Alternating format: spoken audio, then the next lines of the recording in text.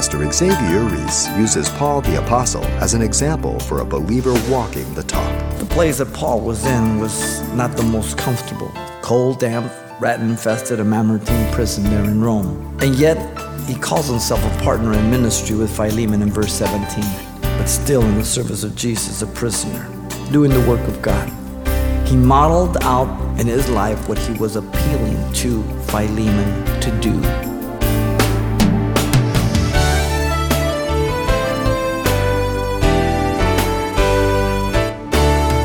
Welcome to Simple Truths, the daily half-hour study of God's Word with Xavier Reese, Senior Pastor of Calvary Chapel of Pasadena, California.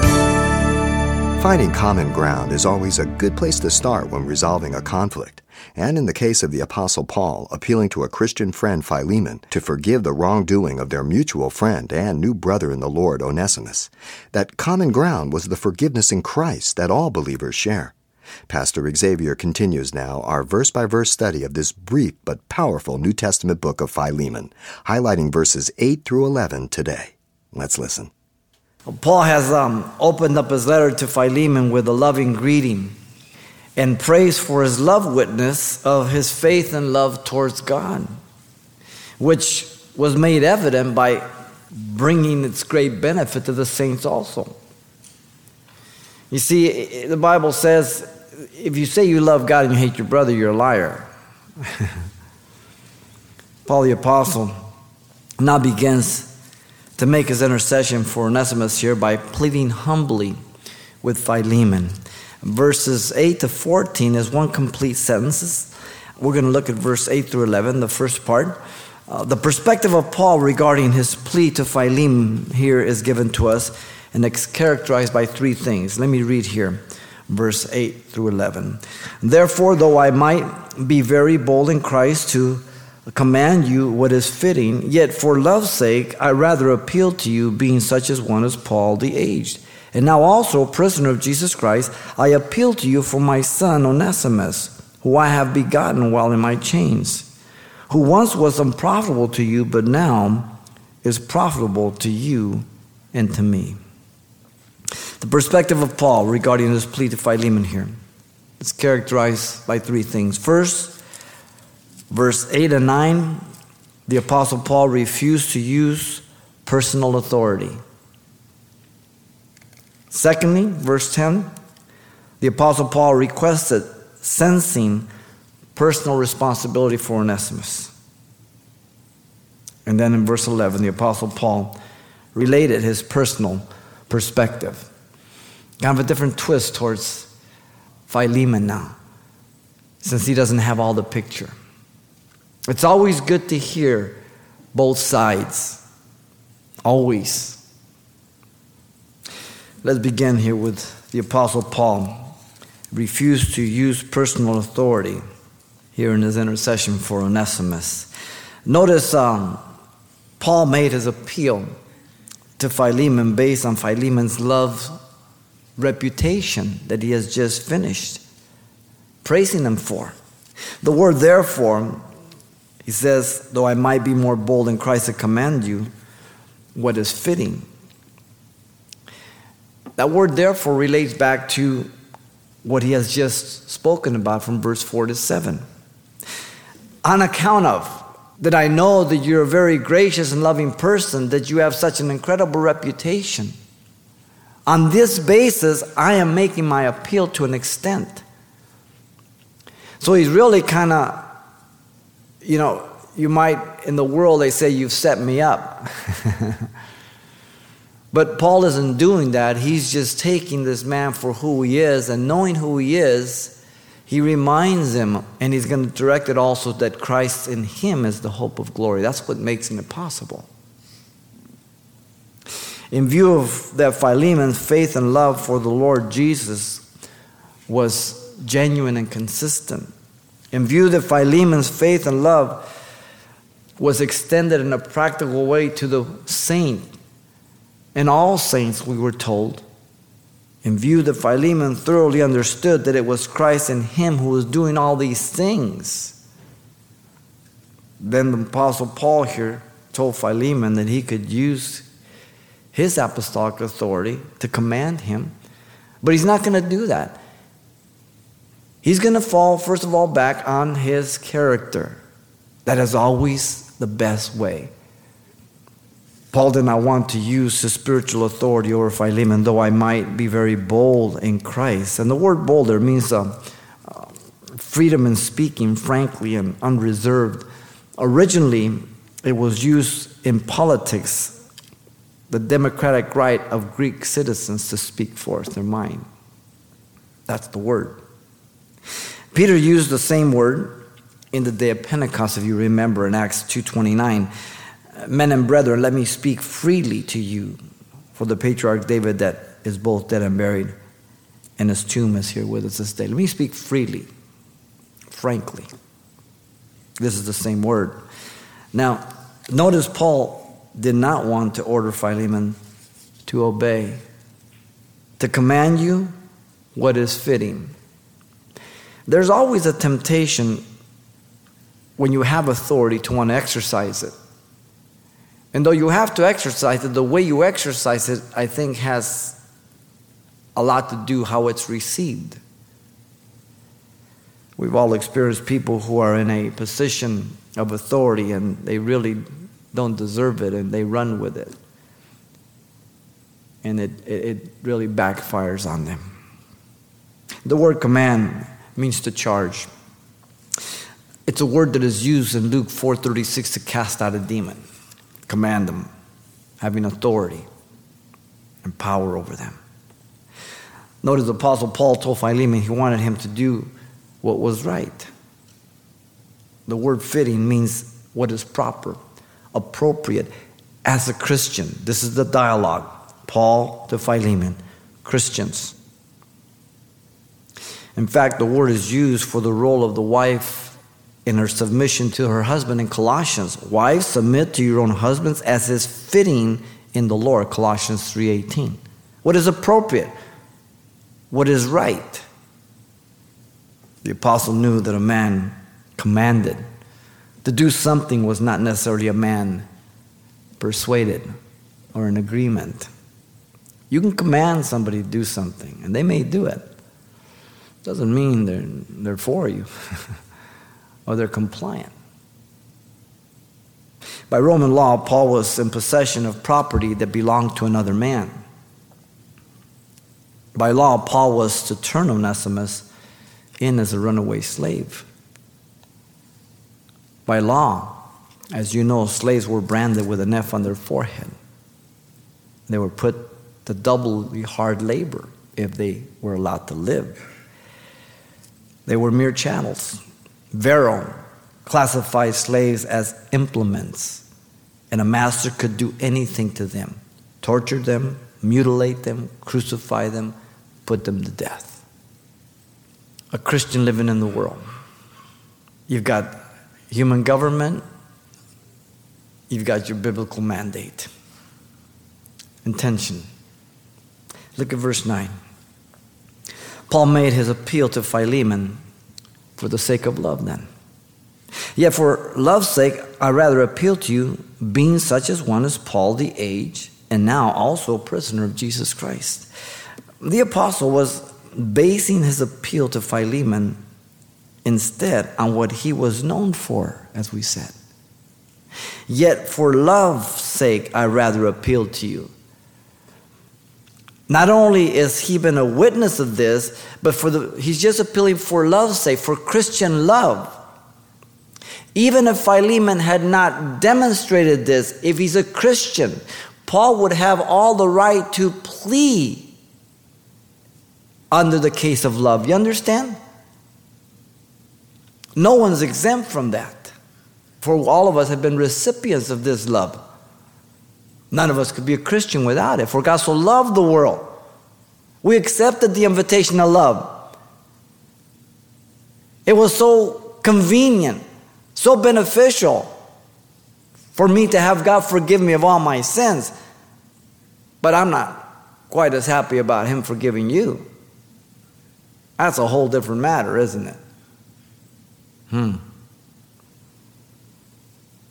The apostles' appeal, parakaleo, means to call to one side. You find it here in verse 10. The word has the idea of begging or beseeching with the greatest of humility and respect. In fact, it is the same word that is used for the Holy Spirit in John 14, 15, and 16. The one who comes alongside. The nature of this love was divine, agape. The very heart and motive of God for the forgiveness and rescuing of all sinners. This is two Christians talking. If they're on the same wavelength, if they know the Word of God, then they're both subject to the Word of God. You understand? There's no personal opinion. This is where people today get in trouble.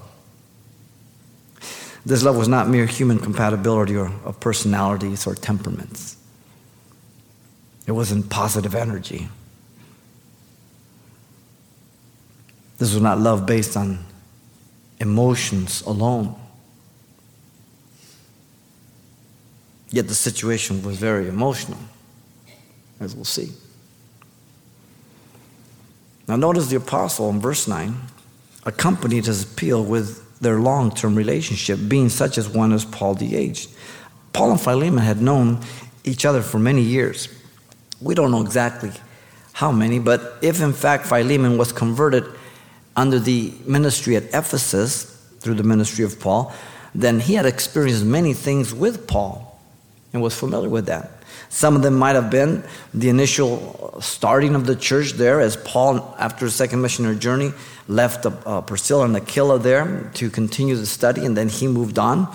And then he returned back, and the difficulties of starting the study at the synagogue, and the Jews kept opposing things, and so then they went to the school of Tyrannus. The conversion of many with great opposition. A lot of the cultic practices were affected. Books of magic, everything were burned, and people were turning away from Dionysus. As you know, that's what caused the riot and almost killed Paul, and he left there. An effectual door had been opened to him. There are many adversaries, Paul says. We wouldn't describe that like that today. But if God's working, there's always going to be opposition. Satan doesn't like the light.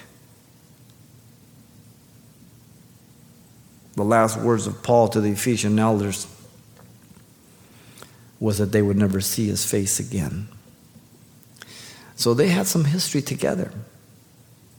Now the reference to such a one as Paul the aged reinforces their long-standing friendship. Probably Paul being in his 60s, somewhere in there. The word age simply means an old man in the reference to years. Again, bringing to mind, particularly the mind of Philemon, his affection, his longing, his openness of heart. Your heart goes out both to children and older people, those you walk with for a long time, those who have been in the trenches with you, those who have been an example of Christ. In fact, this word is used 2 other times in this form with the same meaning. The word there is presbyteros. Zacharias, the father of John the Baptist, and the older men in Titus 2:2. The other passage is Luke 1:18. And so some have attempted to translate this word ambassador, and some of your translations maybe do so. But the word is different from this one in the text. Presbytes, the word for ambassador is presbuo. And if it is ambassador, why isn't that word used? And if the word ambassador is used, then it kind of contradicts what Paul just said. I'm not going to use my authority. He's using love, and he reminds them now that he's an aged man. You understand? So many of the opinions of some commentators can be cleared up if you look at the context. If we go with ambassador, it would contradict what he has just said. You do your homework, then you go to a commentary, and now you're qualified to judge the commentary. You don't do your homework, you just swallow hook, line, and sinker what the commentary says. Good inductive Bible study. First you crack the text. By the time you get to the commentary, now you're saying, okay, let's see how smart these guys are. Notice the apostle reinforces his approval by his current cost for the sake of loving Christ. And now I also, a prisoner of Jesus Christ. The place that Paul was in was not the most comfortable. Cold, damp, probably rat-infested, a Mamertine prison there in Rome. And yet, he calls himself a partner in ministry with Philemon in verse 17. As you know, he wrote to the Philippians, and what did he say? I'm here by assignment. Don't get all bummed out. Some are preaching, hoping to add affliction to me. Others are being encouraged, and they're preaching Christ. What do I care as long as Christ is preaching? By the way, the Praetorian Guard says hi. They've accepted Christ, some of them. I'm here by appointment. How interesting.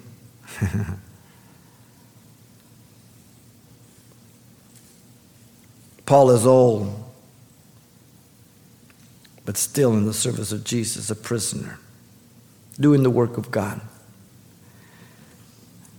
As he wrote the epistles to fight false doctrine and instructing the believer, Colossians, Ephesians, he's writing Philemon, later he'll write Philippians, the prison epistles. In fact, Paul tells Galatians 6:17 that he bore the marks of Christ on his body.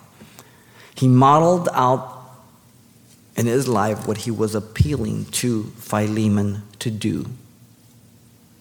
And it's always great. If I'm going to ask somebody to do something, have I done it? Would I be willing to do it? Very important. It's been put this way, love is not blind, it sees more, not less, but because it sees more, it is willing to see less. Realizing what God has done for us, then we see ourselves as debtors to others. That doesn't mean that we ignore what goes on. That doesn't mean that we aren't aware of what's happened. But we look at the genuineness of a life, and if it is genuine in Christ, then it's past, as we're going to see. Very important. It is a comfort to know Christian people who are mature servants, based on their proven character through time, that you can call on. And you know they will step in the gap when there is a need for someone to help you and your family. You know you can count on them. When there's an illness and practical needs are needed, they probably will be there before you even have to ask.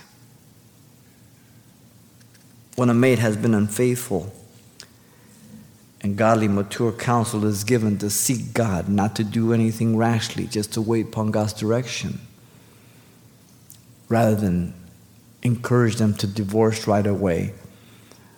Or if the person wants to, that godly counsel will say, you wait on God. Take it a step at a time.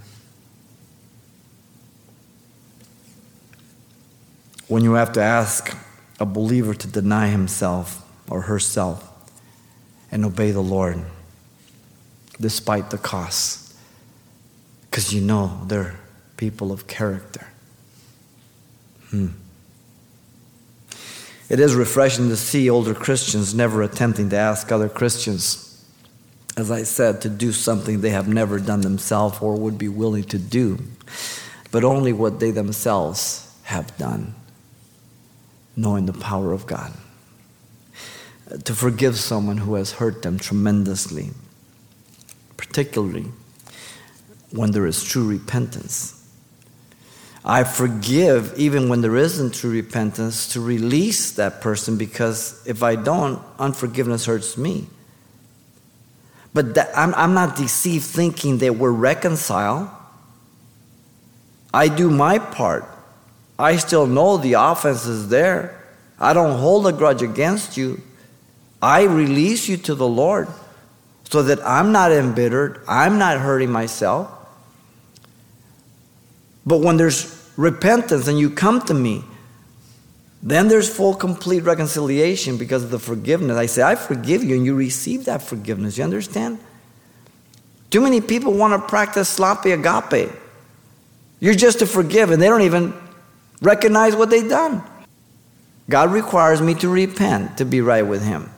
God requires you and me to repent to be right with each other. You understand? For me to go to you and say, I'm sorry, I called you a jerk, I shouldn't have talked about you. The guys were right, they were true what I was saying. Please forgive me. Hey, I forgive you. It's done, gone. Never mention again. Let's move on. To not respond in the flesh, but in the spirit. To do whatever the Word of God commands as a Christian for the glory of God. That's what church is all about. That's what Christianity is all about. That we can count on one another for that. Not just when things are going right. Christians are sort of like going out on dates. You're just around them just once in a while and all in the good times, but if you're in the trenches, you're going to find out what you're made of. But if you only come in on Sunday and on Thursday and you're not involved with other people, then it's like a dating somebody. It's great. But then you marry them. Then, whoa. Well, that's what Christianity is about. It's like marriage. Too many people's Christianity is like dating. It's fake. It's not reality. The Apostle Paul refused to use personal authority to make Philemon compliant for Onesimus, but appealed for the sake of love. That was his appeal. Secondly, notice in verse 10, the Apostle Paul requested sensing personal responsibility for Onesimus. The Apostle's appeal to Philemon, again, is out of love. I appeal to you for my son Onesimus. It's a love relationship between these two men. Out of the principle of love, now a love relationship. The apostle uses the personal pronoun I to identify himself as the father of Onesimus. A father's natural instinct is to care for his son, as you know, willing to protect, to defend, to do all that he can and has to, even to lay down his life for his son. The pronoun you identifies Philemon. He's the master of Onesimus. He owns Onesimus. He was wronged by Onesimus. He was unaware of the location of Onesimus. And he probably thought Onesimus could not become a Christian, only confirming the proverb that Phrygians were unreliable and unfaithful. That was the thought of that day. Even as Titus says about the Cretes, they're liars, they are slow bellies and all that. Now, people get caught up today about profiling. Don't make judgments. You remember that the Scythians are included as those who could be saved, and they used to take their captives, behead them, boil their skulls, skin them, and use them for drinking vessels. Purposely, they are mentioned so that you understand how bad they were. Paul believed in profiling. So you can see how great the grace of God is when He saves certain people. You understand? The Apostle Paul aptly appealing to Philemon the command of Jesus from John 13:35. By this all men will know that you are my disciples, if you love one another. Now there's much more of this message to come next time. But if your schedule won't permit you to tune in, as always, you can pick up a copy. And the title you want to ask for is simply Paul's Tender Intercession for Onesimus. It's available on CD for only $4. And this might be a study you'd like to pass on to someone in your church or Bible study when you're through. Now, once again, the title to ask for is Paul's Tender Intercession for Onesimus, or simply mention today's date. You can request your copy by writing Simple Truths, 2200 East Colorado Boulevard, Pasadena, California, 91107. Or to make your request by phone, call 800-926-1485. Again, that's 800-926-1485. Or the address once again is Simple Truths, 2200 East Colorado Boulevard, Pasadena, California, 91107. And thanks for mentioning the call letters of this station when you get in touch. This helps us track the effectiveness of this ministry in your area. And then join us for more Simple Truths next time with Pastor Xavier Reese.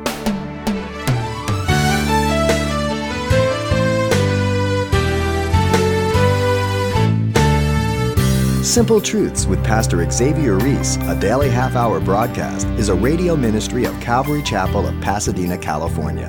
www.calvarychapelpasadena.com.